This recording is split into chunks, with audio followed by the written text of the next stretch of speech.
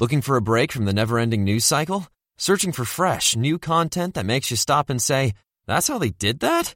Then look no further than Teamistry, the new original podcast from Atlassian. Hosted by filmmaker and documentarian Gabriella Cowperthwaite, Teamistry looks past the front-page headlines and into the untold stories of teams behind some of history's most groundbreaking moments. Download Teamistry for free at Atlassian.com/Teamistry or wherever you listen to podcasts. Interested in healthcare? Well, here's a programme you might not want to miss. Hosted by long-time healthcare reporter Dan Gorenstein, Trade-Offs takes a close look at the costly, complicated and counterintuitive world of the US healthcare system and the policies that govern it. Trade-Offs digs into the weeds with experts who understand the data driving the policy trends while telling compelling stories of those impacted by those policies. In the words of the Trade-Offs team, there are no easy solutions for a troubled healthcare system, just trade-offs. You can find Trade-Offs wherever you listen to your podcasts.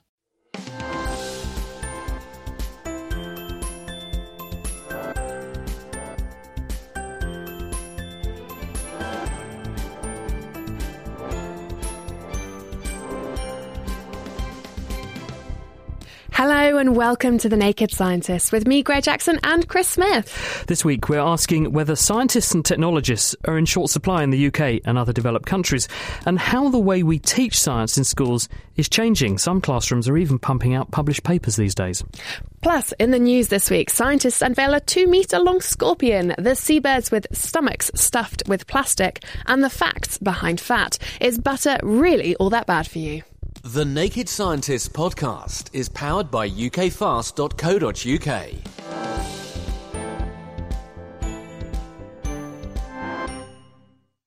If you're lucky enough to visit the tropical forests of Central America, then you might spot the highly distinctive bright blue wings of a morpho butterfly. And if you look really carefully, you might see their wings subtly switching colour in response to changes in the chemical makeup of the surrounding air. Now, taking his inspiration from these insects, Tim Starkey from the University of Exeter has developed a new form of sensor technology that works in exactly the same way, as he explains to Kat Arney. Usually colour is produced in one of two ways. The most common one is through chemicals. So, for example, most of your clothes and the things you see around you are created through pigmentation, and that's where light comes in. Some of it's absorbed, and what is reflected or transmitted to your eye you perceive as a colour. These butterflies create colour through structure, so they're made up of lots of very thin layers which manipulate light to give you a blue colour. What does the structure of these wings look like? How do they look? If you were to take one of these butterflies and take a scale off, if you take a cross-section and look at these sort of side-on, you'll see that this scale contains what look like tiny little Christmas trees, which are about 1/1,000,000th of a metre tall. So it's like 1/100th of the thickness of a human hair. And within these little structures are reflecting layers. So it's made up of sort of material, which is a protein much like our fingernails, but it's layered in such a way, and this structure exists in such a way that light will come in, and the butterfly is optimised to reflect sort of blue colour. So how do these little Christmas trees, these structures, change when different gases or different levels of humidity are around? What happens is, because of their local chemistry, the vapour in the atmosphere will stick to the Christmas tree in different places. So for one chemical, for example water, it will stick to the top of the Christmas tree, preferentially. And for a different chemical, maybe methanol or ethanol or some other nasty thing in our environment, would stick in a different way. And the actual positioning or the way that these vapours stick to the nanostructure gives rise to these different optical or different colours. There are devices being developed that can sense nasty chemicals, different levels of gases in the air. How could you use this observation that the butterfly's wings do change colour in response to these chemicals? I mean, I'm assuming that you can't make a sensor just of a butterfly pegged in the middle of it. Oh, no. So when the initial study came out, when we realised and we were studying the butterfly, we had some proposals that maybe we should farm these butterflies and turn them into sensors. But we're sort of very much against that idea because we know we can go one better and make an improvement on nature's sort of design. So we actually create these nanostructures through special fabrication processes. It's very much like taking a photographic film and exposing it to light to create colour, but we actually do that with electrons to create these very intricate nanostructures. What sort of chemicals could they detect? Could they pretty much detect anything you wanted to pick up? I think we could actually tune these for different chemical and biological sensing applications.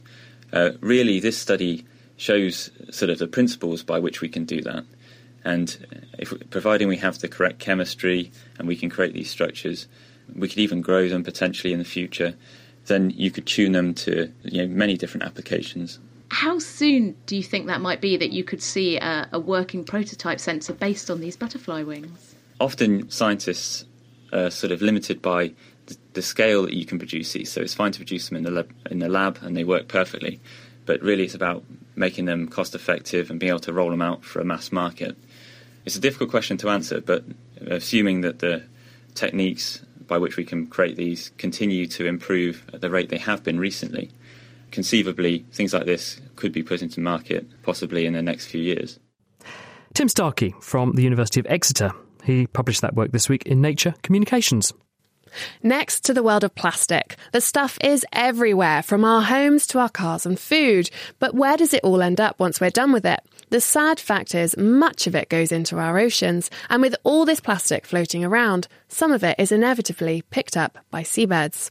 Eric van Sabeel from Imperial College London has looked at 60 years worth of data and found that, compared with the 1960s when only 5% of birds were found to have plastic items lodged in their stomachs, today that figure has risen to 80% and could reach 99% by 2050. Connie Allback spoke to Eric about the problem. We think that these birds, they're foragers, right? They spend a lot of time just hovering above the ocean surface, trying to look for fish. And maybe sometimes they mistake a lighter for fish, or maybe they are just curious and they want to pick it up. And so why do you think there's so much plastic in their stomach? Where is it all coming from? Many people will have heard about what we call the garbage patches, these areas in the open ocean where all the plastic in the ocean at some point accumulates. But what we found is actually that there's not very many seabirds foraging there. There's not very many seabirds eating the plastic out of the ocean. So most of the harm to the plastic is actually done in other regions, closer to our coastlines. And what does it mean that these birds have plastic in their stomach? We don't really know what the plastic does to seabirds, but we're pretty sure that it is harmful. It can be either from gut blockage or actually wounding them internally. The other thing that can happen is that it's actually quite a lot of plastics in some cases. So in some cases, we found up to 8% of body mass in the stomachs of seabirds. For a grown person, that would be 6 kilos. So that's like walking around with 2 big cats everywhere you go. And then thirdly, it might be that there's actually toxins in the plastics itself. And these toxins might leach out in the birds. The idea of carrying 2 cats around does sound really annoying. Yes. When I think of seabirds, I think of seagulls, which in the UK are kind of pests. They steal everyone's chips by the seaside. Why should I care about what's happening to these seagulls? So first of all, although seagulls don't really have a good name, many of the other birds are beautiful. Think about penguins, think about albatrosses. But I think more importantly, the seabirds are almost literally the canary in a coal mine here. If seabirds pick up plastics, we can be pretty certain that other creatures also pick up plastics. It's just that seabirds have always been easy to study. They nest on land. So the literature on seabirds goes back much, much longer than many other animals. Is there a possibility that the seabirds could be picking up some of this plastic through the animals that they're eating as opposed to just directly? Yeah, probably that's true. But from our studies, it was really hard to untangle that. So again, that's something that we really need to understand. And we roughly know how much plastic gets into the ocean. We don't know where that plastic is. And very worryingly, some of it might get into animals in what we call the biota. So the plastic might actually reside within birds, within fish, within plankton, within mussels. All of these creatures might actually take up plastic. And some of the things you mentioned then, mussels and fish, and they're things that we eat as well. Is there a possibility that we're also taking in plastics through the food chain? Yes, although nobody really knows how big this is, how much plastic we really are taking in through the food chain. I think we have to realize that we live in a plastic world. And plastic is a fantastic material, right? It is durable, it is lightweight, it is waterproof, it is everything you want from a material that's so versatile. The problem is just how we manage the waste of plastic, that we need to make sure that it doesn't get into the ocean, that it doesn't reach natural environments. So you're saying that it's not that we should be using less plastic, it's that we should be managing it better? I think we should be more aware that if we use plastic, we should take care of how that plastic is discarded in the end. So this figure, this 99% of seabirds in 2050, do you think we can turn this around? Yes. One study reported that after there was a big effort in the European Union to reduce the amount of plastic getting into the ocean, actually there was a significant drop in the amount of plastic in seabirds in the North Sea. So that's a great news story. It means that if we stop, the birds will get less harmed. They will rebound. Still hope yet then. That was Eric van Sibbeel. His study was published in PNAS. You're listening to The Naked Scientist with Chris Smith and also with Greer Jackson. If you'd like to get in touch, then you can email chris@thenakedscientist.com or you can tweet @nakedscientist. Coming up, why 3D printing is a winner for amputees and a scorpion on a massive scale. 2 metres long. Eek! Before that, though, we're facing up to the flab.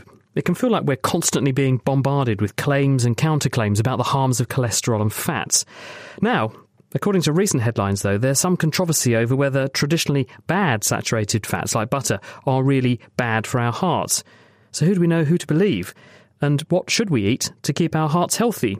To get to the heart of the issue, Kat Arney went to speak to Peter Weisberg. He's the medical director at the British Heart Foundation. When it comes to these sorts of studies, you can't rely on any one study. So headlines based on a new study that says a particular dietary constituent is either good or bad for you is probably not worth taking a lot of notice of. What really matters is the cumulative evidence of many, many studies over many, many years. This is true of all forms of medicine and also all forms of research. You should never really take the word of one particular study. And in those circumstances, when you look at the totality of the evidence that's available and the weight of the evidence that's available, that evidence suggests that a diet that's very high in saturated fats is probably bad for your heart. A diet which is low in saturated fats but higher in polyunsaturated fats is probably good for your heart. The problem with that is that it's much harder to do carefully controlled, randomized controlled trials of different dietary approaches to determine which is the best way to achieve, firstly, the lowering of the bad cholesterol, but secondly, ensuring that the rest of the diet is sufficiently good for you, that you're not substituting something good, in other words, taking out the saturated fat from your diet with something which may be very harmful, putting in loads and loads of calories, for instance, which will put you at risk for other reasons. So I think the focus perhaps over the last few years on particular nutrients, whether it be saturated fat or whether it be salt or whether it be sugar, is not that helpful. What we really need is a reasonably balanced diet. We've seen some headlines recently saying things like, margarine will kill you, but butter is absolutely fine. In terms of the argument about good fats, bad fats, trans fats, unsaturated fats, is there something that we can take away and think about from this? Well, I think with the trans fats, where they're concerned, I think the evidence is pretty strong. They're not good for you. Actually, in the UK, most of the trans fats have been taken out of the margarines and the softer spreads. So from our perspective in the UK, it's not really a big issue any longer.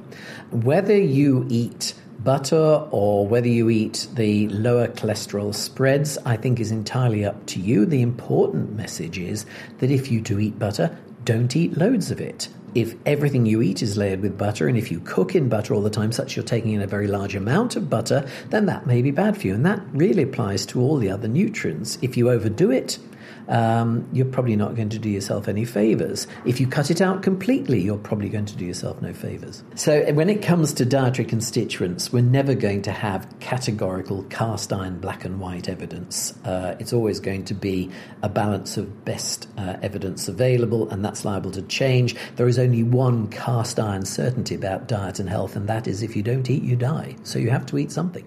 It's like Benjamin Franklin said, 2 certainties in life, death and taxes. That was the British Heart Foundation's Peter Weisberg talking to Kat Arney. Last week, Joel Gibbard won the UK leg of the James Dyson Award for his 3D printed prosthetic hand. Joel will now go on to represent the UK in the International Dyson Awards. Winning any type of award is always good, obviously, but why are we excited about this one? Peter Cowley, tech investor, is in the studio to tell us more. Hello, Peter. Hi there. What is the Dyson Award? Well, many people will have heard of Dyson and the various forms of domestic appliances produced. About 8 or 9 years ago, he set up a charity specifically to entice engineering students, product design students from 18 countries around the world to enter into this award, which is really just to find the best product that would solve a problem, an engineering problem. Okay, I see. And tell us a little bit more about this year's winner. What is this prosthetic hand? This hasn't yet won the international award. It might do, of course. So this has just won the UK leg to get into sort of the finals. Yeah, the final ones were announced just before Christmas. This is in fact a bionic hand, and the idea behind this is it's 3D printed, so it looks like a hand. If you want looks online, you can see that they're doing versions which are purely plastic, and the ones that are covered, which look the right sort of colour for a hand.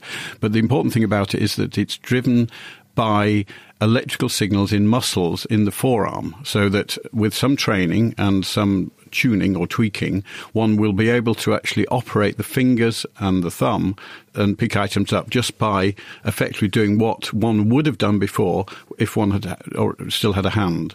Okay, and this is not available already yet in the prosthetics industry? I'm not one of the judges on this panel, so I can't answer that, but clearly there's some very high-profile judges who've chosen this thing. I mean, there's various things about it. A, it's open source, which is slightly unusual. B, it's already got some funding from the crowd, some product funding. And C, it's apparently going to be considerably cheaper than anything else that's out there at the moment. So lots of positives there. How much will this win, and will that then take it off the ground and into the wider world? What's the scope for it? No, if this will have won about £5,000. If it wins the international award, it'll win about £30,000. Those numbers are not big enough, clearly, to actually generate a product and get out into the market. So there are various other ways of doing that. You mentioned the crowdsourcing. The crowd, yes. Well, there's various forms of crowdsourcing. This is a product crowdsourcing, but there's also crowdsourcing of loans, which may not be possible for an early stage business, or crowdsourcing of equity.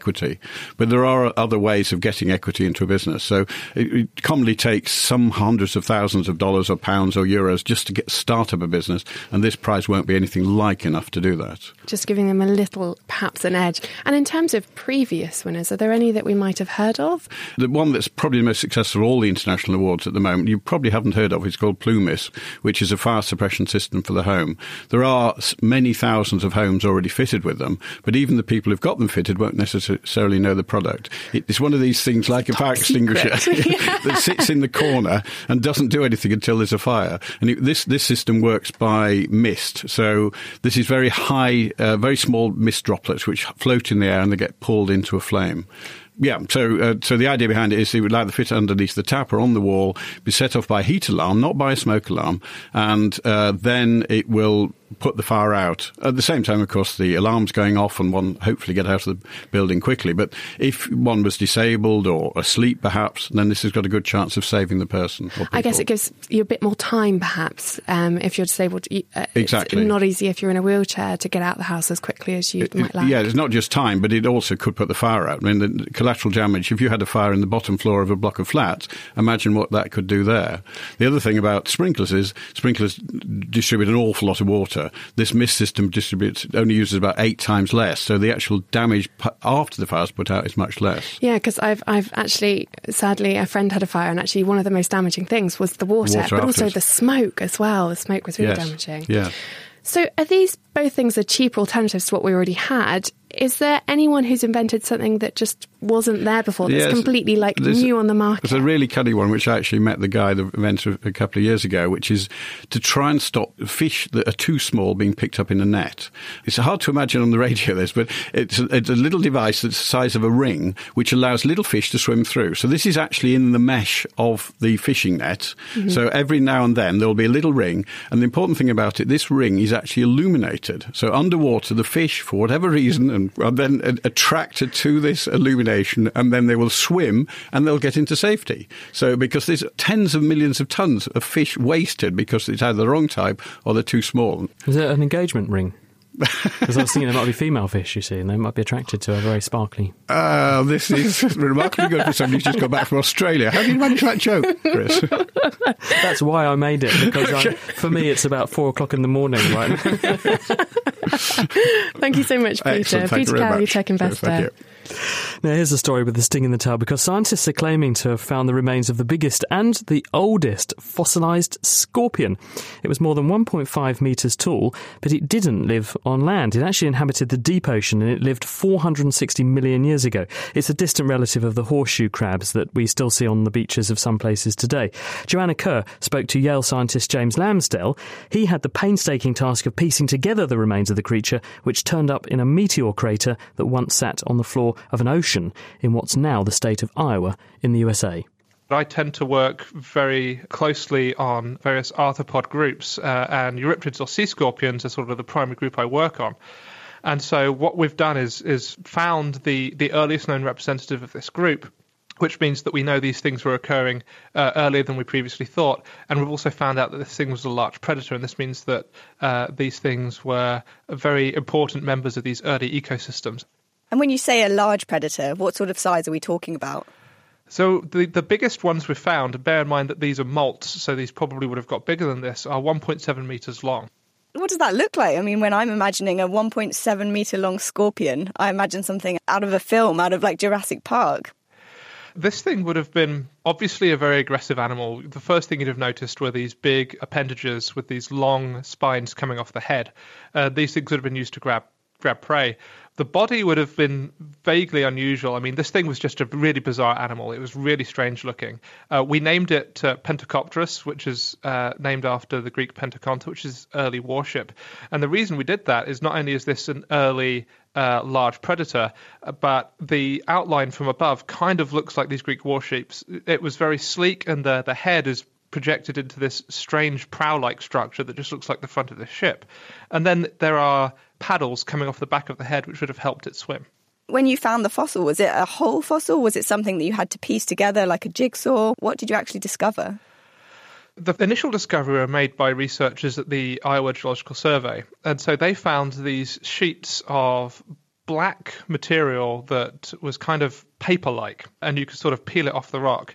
And so they did this excavation where they dammed the river and then dug out 8 meters of this rock. And then I got all this material to look through. And this stuff is fragmented exoskeleton. And it really does look sometimes like this animal has just molted. And so what I had to do then was, first of all, get this exoskeleton out of the rock, which was easier than it could have been because the rock thankfully became very soft when we got it wet again, so I could sort of just peel this off. But then I essentially had a jigsaw puzzle where somebody had removed some of the pieces and then dumped a bunch of other jigsaw puzzles in with it. And so I had to sort of work out which belonged to which animal, what went where, and then just basically piece this 1.5 meter long animal together from fragments that were no bigger than 10 centimetres each. That sounds really tricky. This is the first example of this sort of fossil. Why do you think this was so well preserved so that it allowed you to actually tell what the fossil was? A lot of it is to do with the environment of where this thing was found. So these things seem to have congregated into this old meteorite crater to shed their skins. The first thing is the fact that these are shed skins meant that scavengers would not have been interested in them. So we wouldn't have had to deal with animals picking over corpses, which is what you would normally have when you're trying to have something fossilized. This environment was very deep, very calm. There was not a lot of wave action. And there was also lower levels of oxygen in the environment than usual. And so this meant that decay probably was really suppressed. And so there was really not much around to break down these fossils. And so we're really lucky that this meteorite crater was here for these things to congregate and so that we can get this exceptional preservation. And the preservation really is exceptional. I've never seen anything like this before. And we can see things like patterns of the hairs on the legs, which is fantastic. Absolutely stunning. James Lamsdell, he's at Yale University. You're listening to The Naked Scientist. I'm Greer Jackson. He's Chris Smith. And now we're heading out of the news and onto the main section of our programme, how the face of science education is changing. But does it really need to? There's a lot of money being ploughed into initiatives to encourage more people into STEM subjects. That stands for science, technology, engineering and mathematics. The argument goes that there's a shortage of scientists and this will in turn curb our economic potential. But is this really the case? We'll be looking into that later in the programme, but first, what do youngsters make of science? Amy O'Toole is 16. Well, to me, science was just a boring subject, and I never thought it would play a major role in my life. To be honest, I didn't see the point in having it as a subject, but I think that was mostly down to the fact that I was never taught it as a scheduled lesson until I was in the upper years of primary school. We'll be hearing more from Amy later in the programme, but first, Becky Parker, Director of the Institute for Research in Schools and also a secondary school physics teacher. Is this a common perception amongst youngsters? Well, I think it may even be more so. The new GCSEs and A-levels being started right now actually don't have even practical work as part of their assessed grade. Now, we hope that teachers do practical work, but much of syllabuses are very content heavy, and it frightens me to think that, what we try and teach them, all the answers are known. There's no sort of scope for the students to contribute. They turn the page and see the results of the experiment they've just done.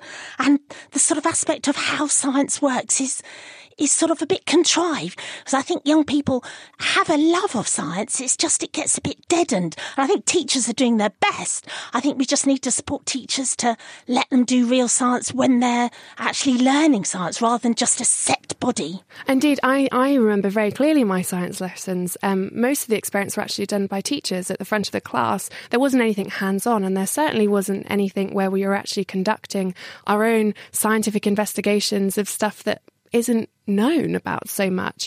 Do you think that's the main reason why perhaps youngsters might think it's a little bit boring or might not be going into the discipline? Yeah, I think it's sort of like doesn't mean enough to them, and it doesn't nurture the potential they have. We just think there's so much content they need to know, but, in the internet age, they don't need to know all that content. I mean, obviously they've got to get exams, but we've got to be able to sort of inspire them with the wonders of science rather than thinking they've got to get through a certain quantity of material and not do anything investigative and inspirational and experimental themselves. Because ultimately this isn't really what science is about. You don't sit around and reading a textbook the whole time. You're actually out there and investigating things. But, science's education has been changing recently. And I've noticed there's this increasing, pattern where children are actually beginning to do science themselves that's previously been unknown before. Yeah, I think there's a number of schemes, and what we're trying to do at the Institute for Research in Schools, which has just established, thanks to a fantastic philanthropist funding us to start up, we're trying to make schools able to have the support from us to actually take part. We've got a number of national projects already going. We've got one big project called CERN at School, where we have detector chips from the Large Hadron Collider in 50 schools across the country, and we've put a detector in space, and the students design this and they're getting new data off, which is useful for NASA. Students can do amazing things, and we've got to give them the ability to take part in this stuff. What strikes me here is that not only are these students becoming scientists in their own right, but also this is a great potential for professors to help outsource some of this research to younger people as well. It's like a twofold benefit, so to speak. Well, it is exactly. And I think if universities start to realise there's this whole group of young people who have the ability to contribute, I mean, it's a bit like citizen science, but a bit more beyond that, because you want the students to actually do some of those real investigations of, what computer programs do I need? What sort of analysis do I need? You want them to use the skills of a scientist to contribute to a major research project. And they don't have to start doing that at the end of their, university degree. They can do that at school.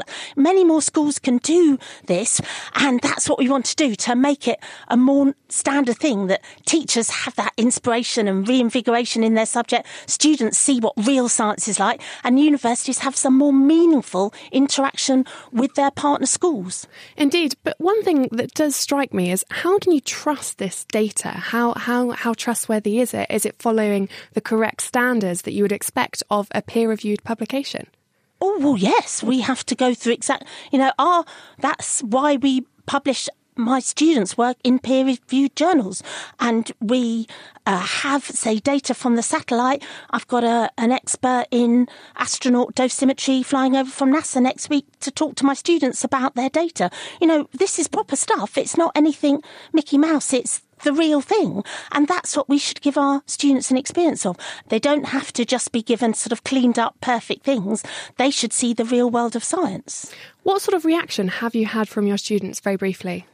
Well, they love it. I mean, it's a chance for them to actually feel as though they're making a contribution. And I think that's one of the real downsides of science education is they don't feel they can ever contribute, yet they've got amazing ideas and they're so skilled in so many areas, and so they can actually see how they might see themselves in the future as a contributing scientist, and so many of them carry on and be, real proper scientists of the future.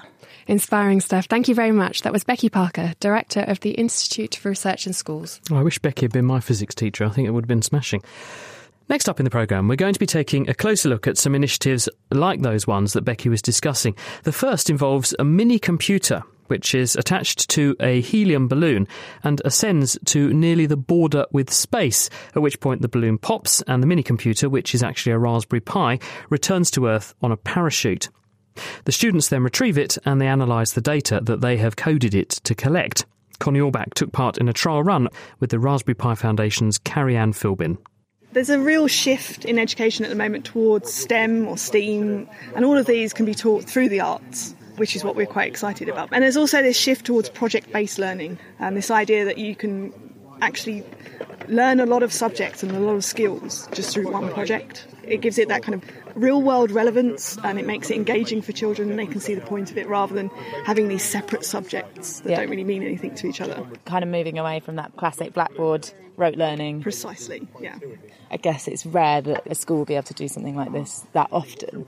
So how easy is it to get on a smaller scale more application-based learning into schools and into kind of day-to-day lessons? I think it comes, a lot of it, from parents or from the community. I mean, the reason we're able to do this is thanks to community members like Dave Akerman, who's here to do the balloon launches. I think schools can actually tap into a whole bunch of enthusiastic groups in science and in technology who will come and help them build these projects and show them some real-world relevance. What the High Altitude Ballooning Society and a computer programming hardware called Raspberry Pi have done is combined both approaches. Pupils can code the hardware or Raspberry Pi to collect whatever data they want as the balloon flies from A to B. Today, Scout leaders and teachers of primary schools and secondary schools are testing it out and launching a Raspberry Pi onto the borders of space. There are 4 groups who will work together to launch a balloon and then again after the training when they take their kit and new learning back to their schools. 3, 2, 1, go! Oh, hey! Oh, look at Lily McLeod! Oh, that was very close. Okay, so where are we going? We're heading towards Norwich, which is the region in which we think the balloon should come down according to all the predictive software. Okay, but we're looking at the software now, and we've just got our first photo through, right? Yep, it's sending down photographs that have been uploaded to the internet, to a web server, and it's also sending its GPS position, so we know exactly where it is. That was teacher Ted Waldron. I joined him and the rest of his group for the chase. It was a long car ride with 3 of us squished in the back, and for the most part, it was pretty sedate. Driving along as we tracked the balloon's ascent, 28 kilometres to the edge of space. But suddenly, things started to get a little more tense. The balloon had burst and was falling steadily. We're stuck at a very long traffic light, and the balloon is currently at what? 1.5 kilometres high. And Fritton, seconds from the sea. So we really want to get there so we can see it land, because it could be that it goes into the sea. Yes. So we can see the splash.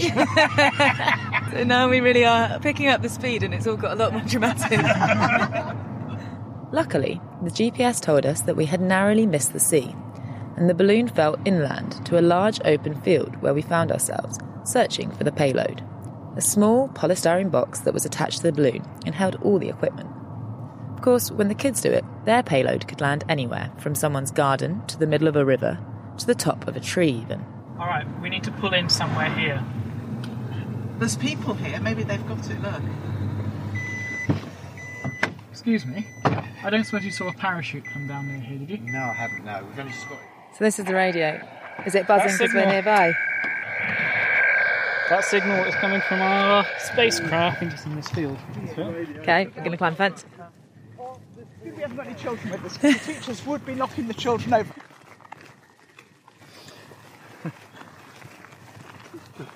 Right, found it Found it by the look of it. Wow. Hey, well done, hand. Isn't that amazing? It's absolutely incredible. I can't believe that this has been to space and the ears stayed on. So that was that.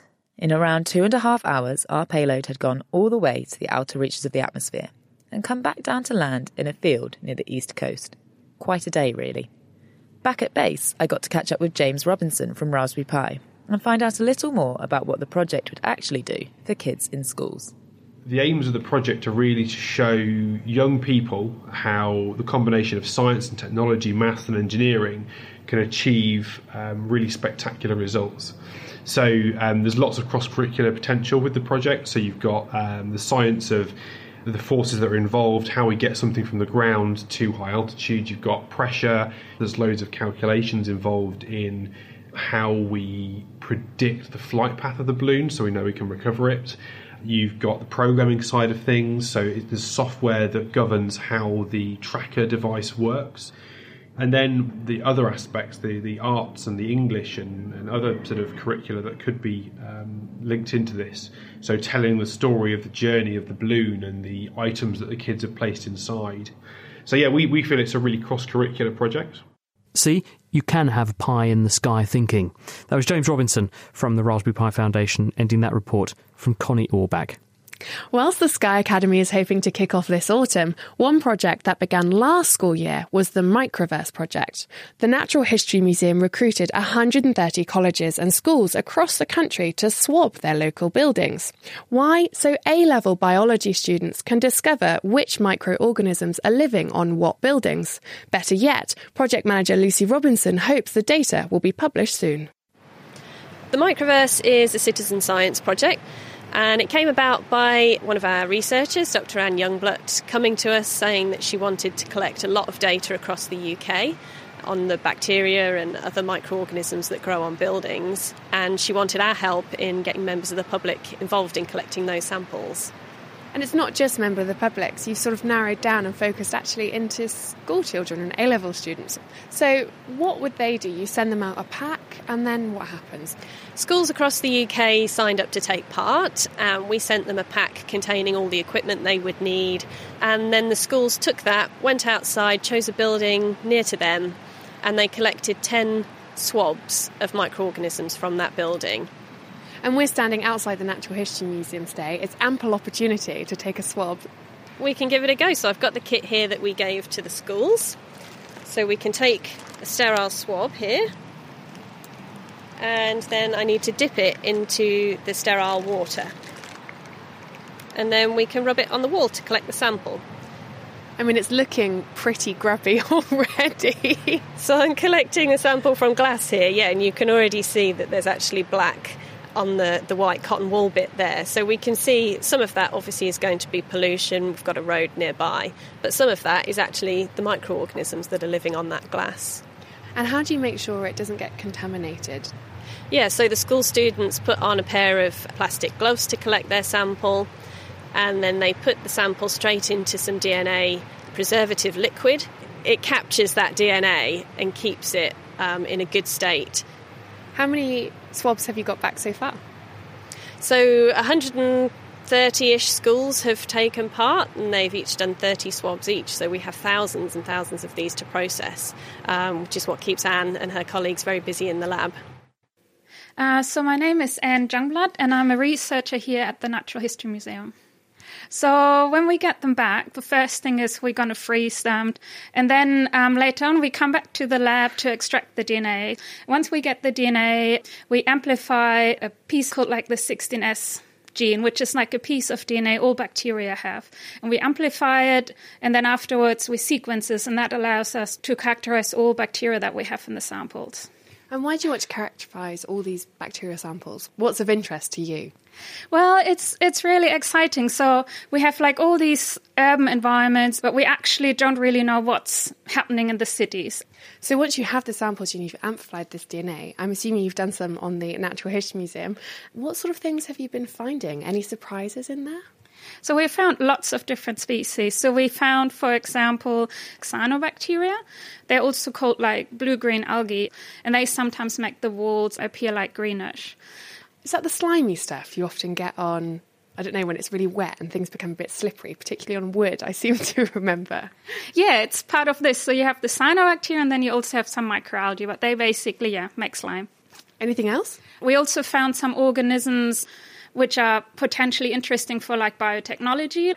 When you say use for everything in the lab and biotechnology, what sort of use does it have? So like the Staphylococcus is like an organism that has this enzyme called DNA polymerase, which basically helps in the duplication of DNA. So every organism, we all have it, but this organism is really cool because it's functional at 50 degrees. And so when you extract that enzyme, you can then use it in a lab like we do. So everybody who amplifies DNA in a machine everywhere in the world uses that enzyme. And it's just growing casually on the buildings? Well, potentially. So we haven't found the exact species, but we've potentially found relatives to that species. And ultimately, you're hoping to publish?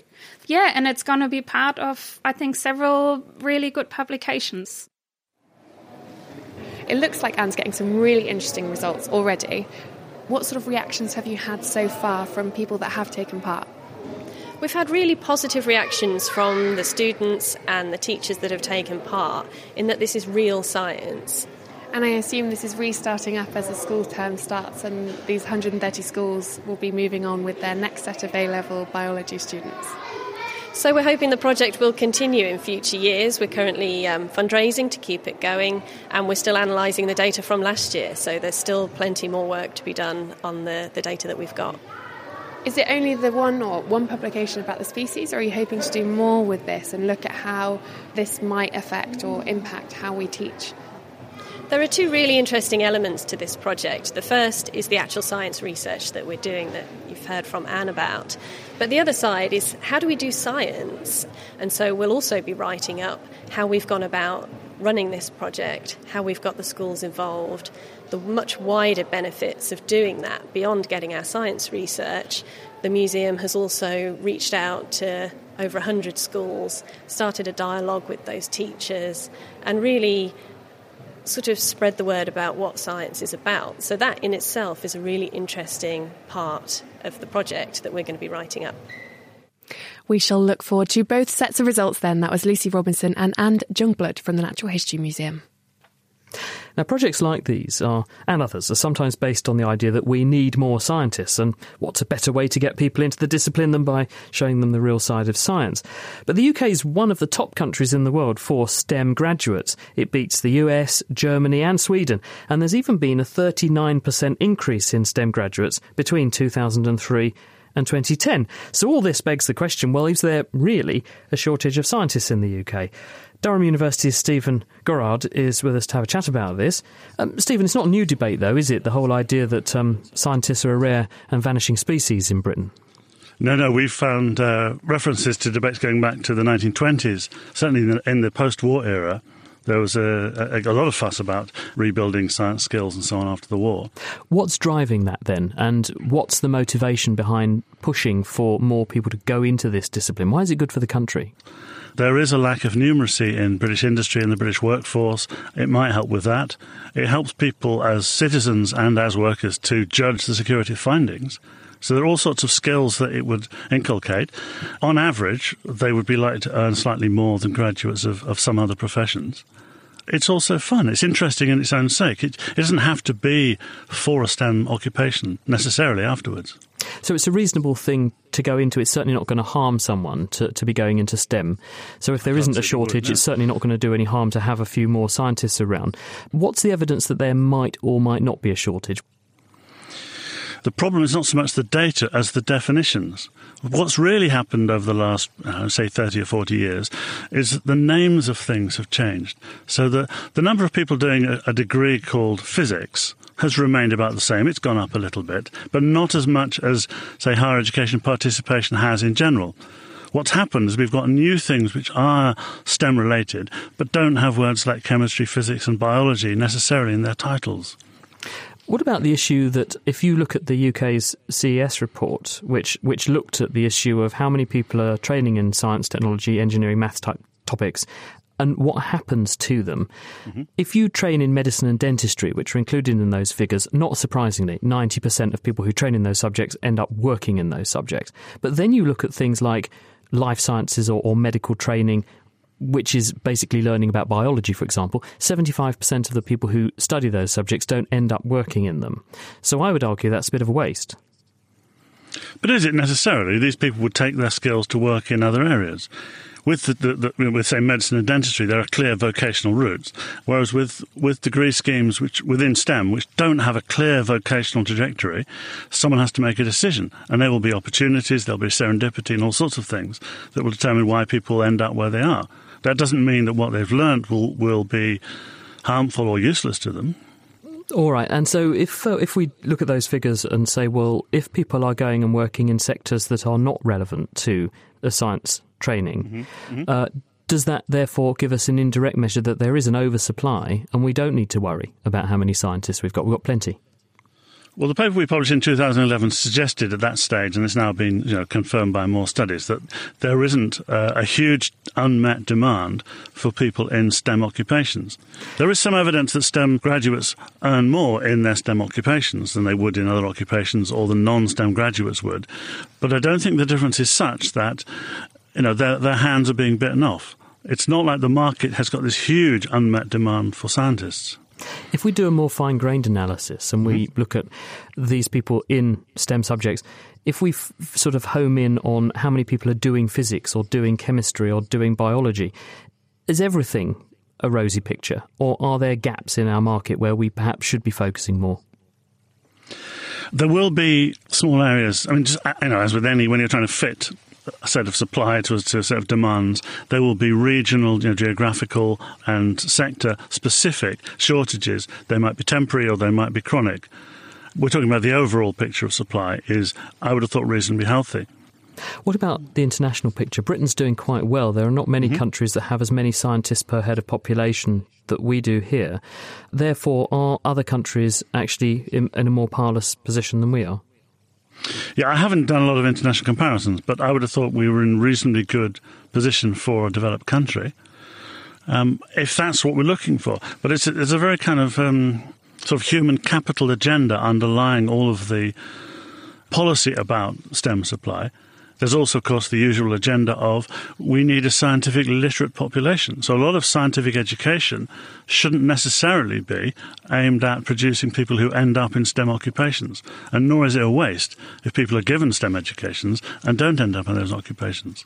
I think, as the late Colin Pillinger said, it's much easier to turn a scientist into an artist than to teach an artist to become a scientist. And so I think the point perhaps you're saying, and I'll just finish on this point because we are short for time, is that actually giving people a scientific training, regardless of what they do with the rest of their life, is a good thing to do.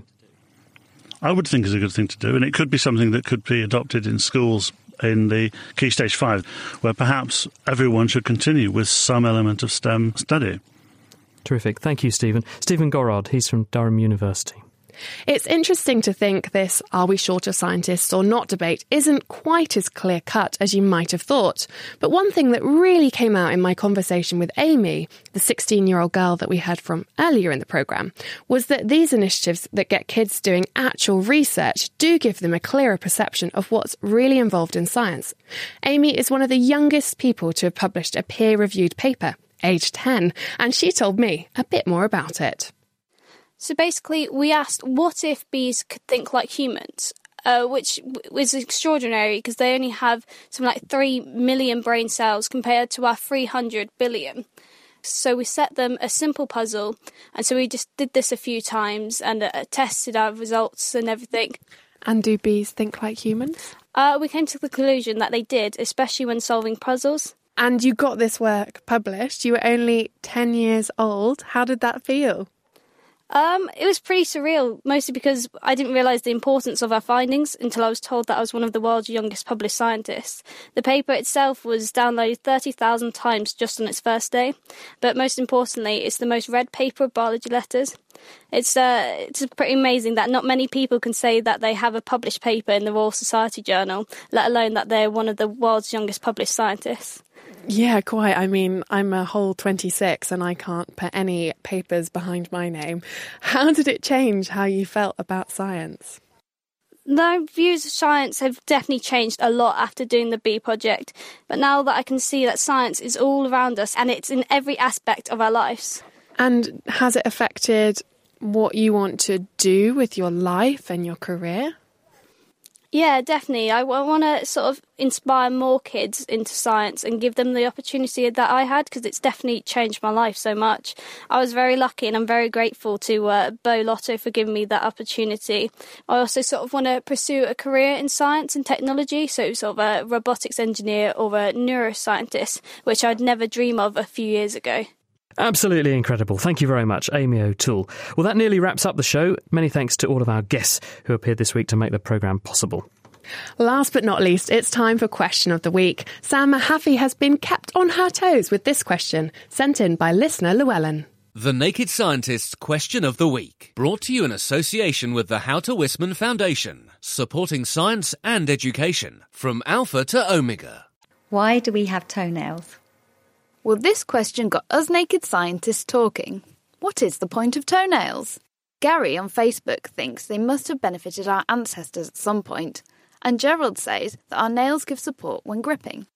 I asked Dr. Isabel Winder, a paleoanthropologist at the University of York, to help me answer this one.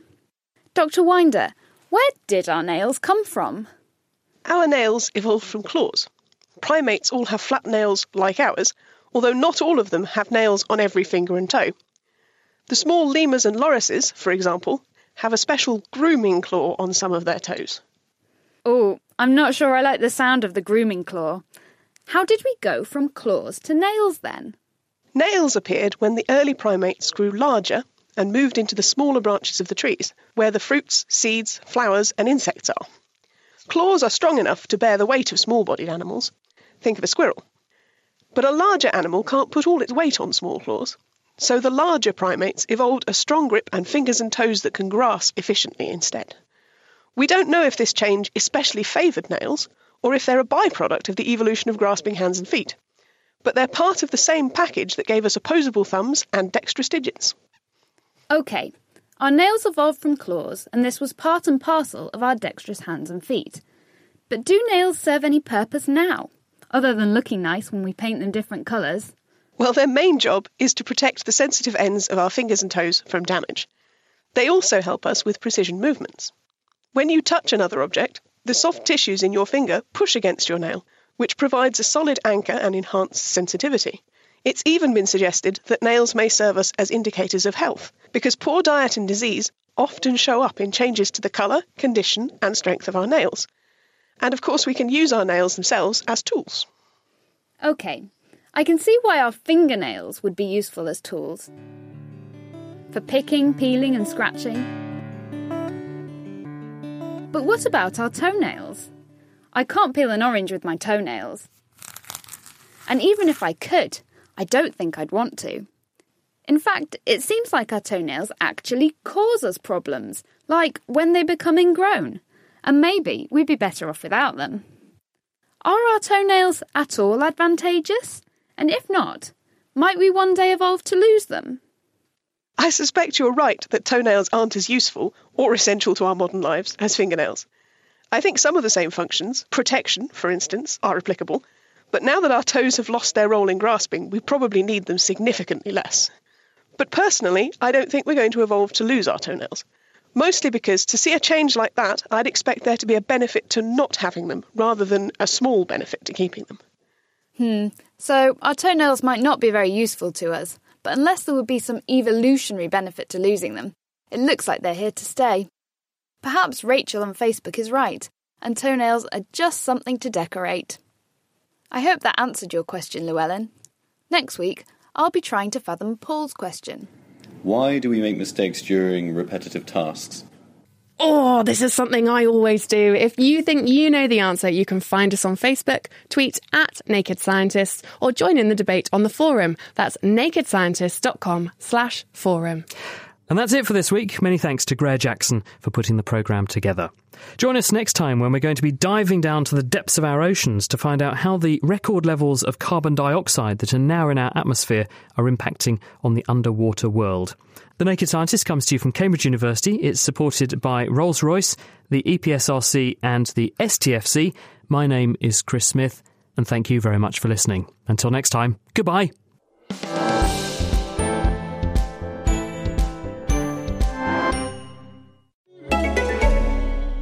Looking for a break from the never-ending news cycle?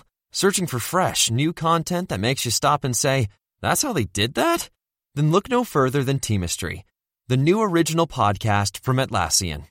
Hosted by filmmaker and documentarian Gabriella Cowperthwaite, Teamistry looks past the front-page headlines and into the untold stories of teams behind some of history's most groundbreaking moments. Download Teamistry for free at Atlassian.com/Teamistry or wherever you listen to podcasts.